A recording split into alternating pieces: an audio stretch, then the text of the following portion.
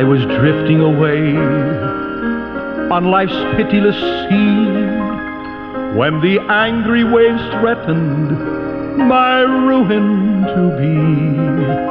When away at my side there I dimly descried a stately old vessel, and loudly I cried,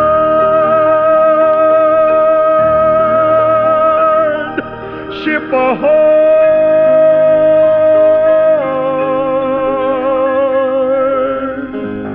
Ship ahoy!"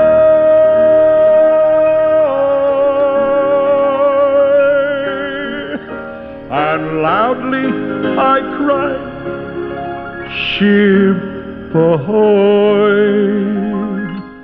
Well, once again, we say welcome aboard. It's good to have you to be with us at this time. Brother Munn speaking. Our program here called The Mariner's Call. This old mariner is having an opportunity to cast the bread upon the waters and hopefully to be able to find it after many days. Thank you for being the audience. Sure appreciate the station. And as far as these stations are concerned, taking and they're thrusting forth the Word of God out upon the waters of life, and they've allowed us to be one of the broadcasters. So we're thankful for the station. Thank you for you as far as the listener is concerned. Hey, if you ever like to correspond with us, you can do so. We're as close as the computer there. That old cell phone is just at FOMM.org.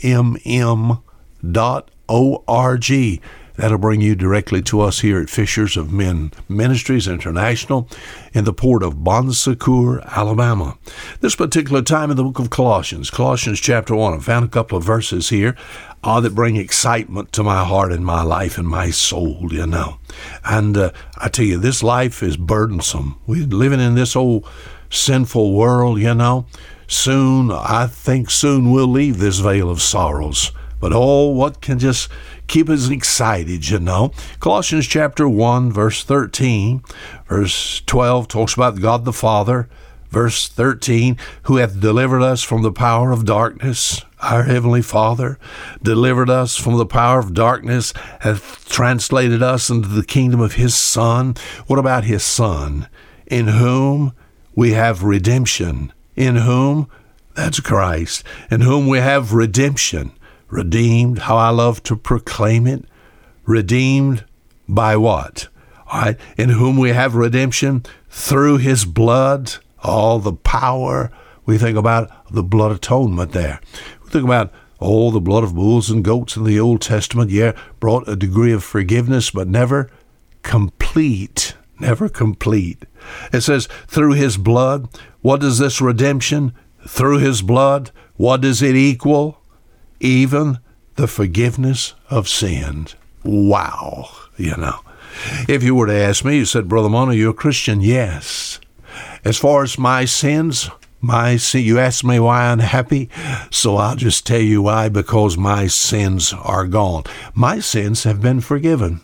I trusted Christ as my Savior many, many years ago. Trusted what He did there on Calvary to provide forgiveness for my sins. So I asked the question, are you forgiven? I didn't ask, sir, whether you was a good man. I didn't ask what denomination or what religion you were. I just asked, are you forgiven? Are you forgiven? The word forgiveness means to pardon.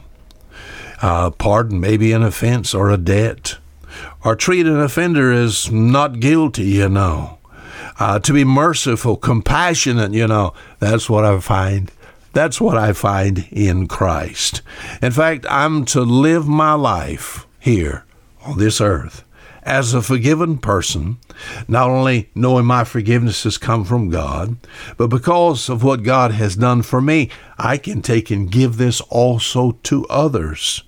What can I use sort of as a pattern? All right, the Savior. It says, in whom we have redemption through His blood, even the forgiveness of sins. What about the Savior's forgiveness? As I read through the New Testament, I find it's first full. What do you mean full?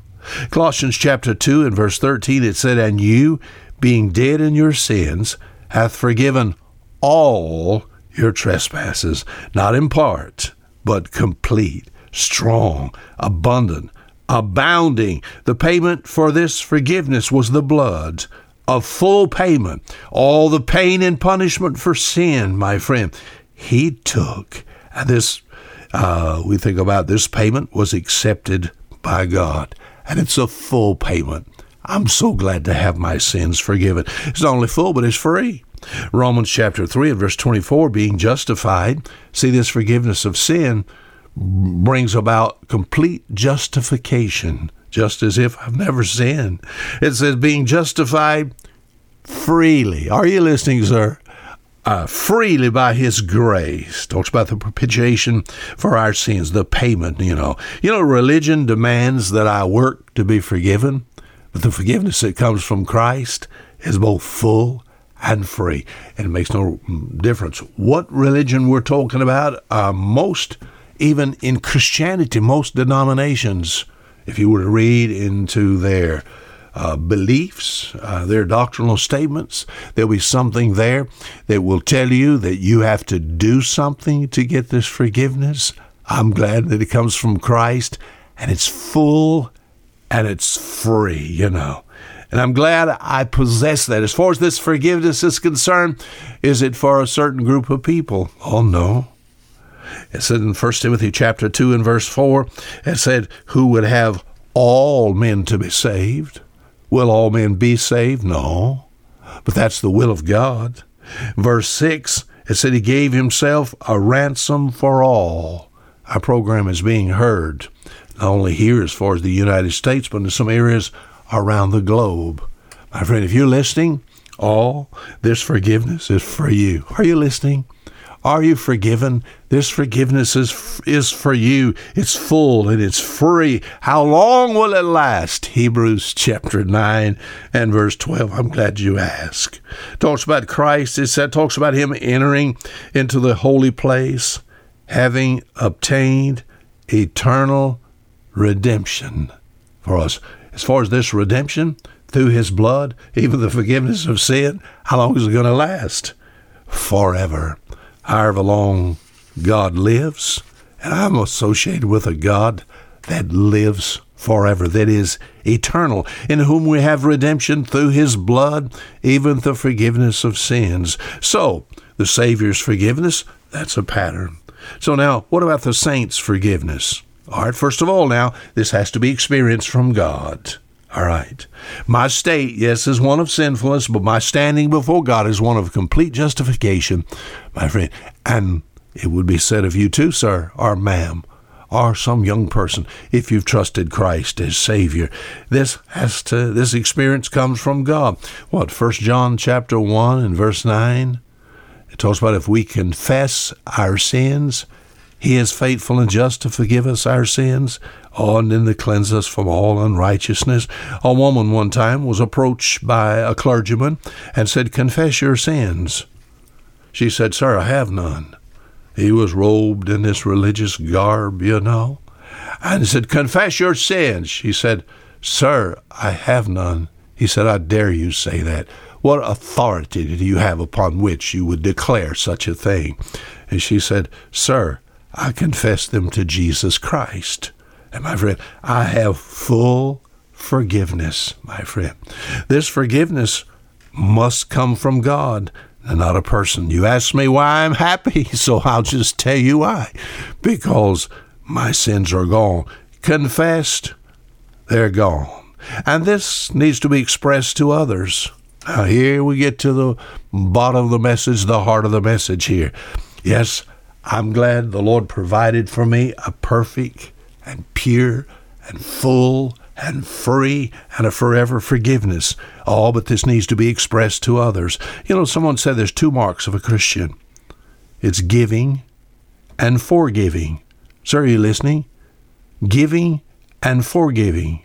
It's much easier to forgive than to get even, If Ephesians chapter 4, verse 32, it says, be kind one to another, tender-hearted, forgiving one another. How? Even as God, for Christ's sake, hath forgiven you. See, human forgiveness is analogous to divine forgiveness, And basically, we forgive as to the degree of our love. I'm glad God loved me so much to give me a perfect forgiveness, you know.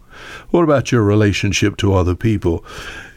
If Christ can hang on the cross and no if and said, Father, forgive them, for they know not what they do. Sure, your attitude toward others could be the same. He who cannot forgive others breaks the bridge over which he must pass himself, you know. Forgiven? Are you forgiven?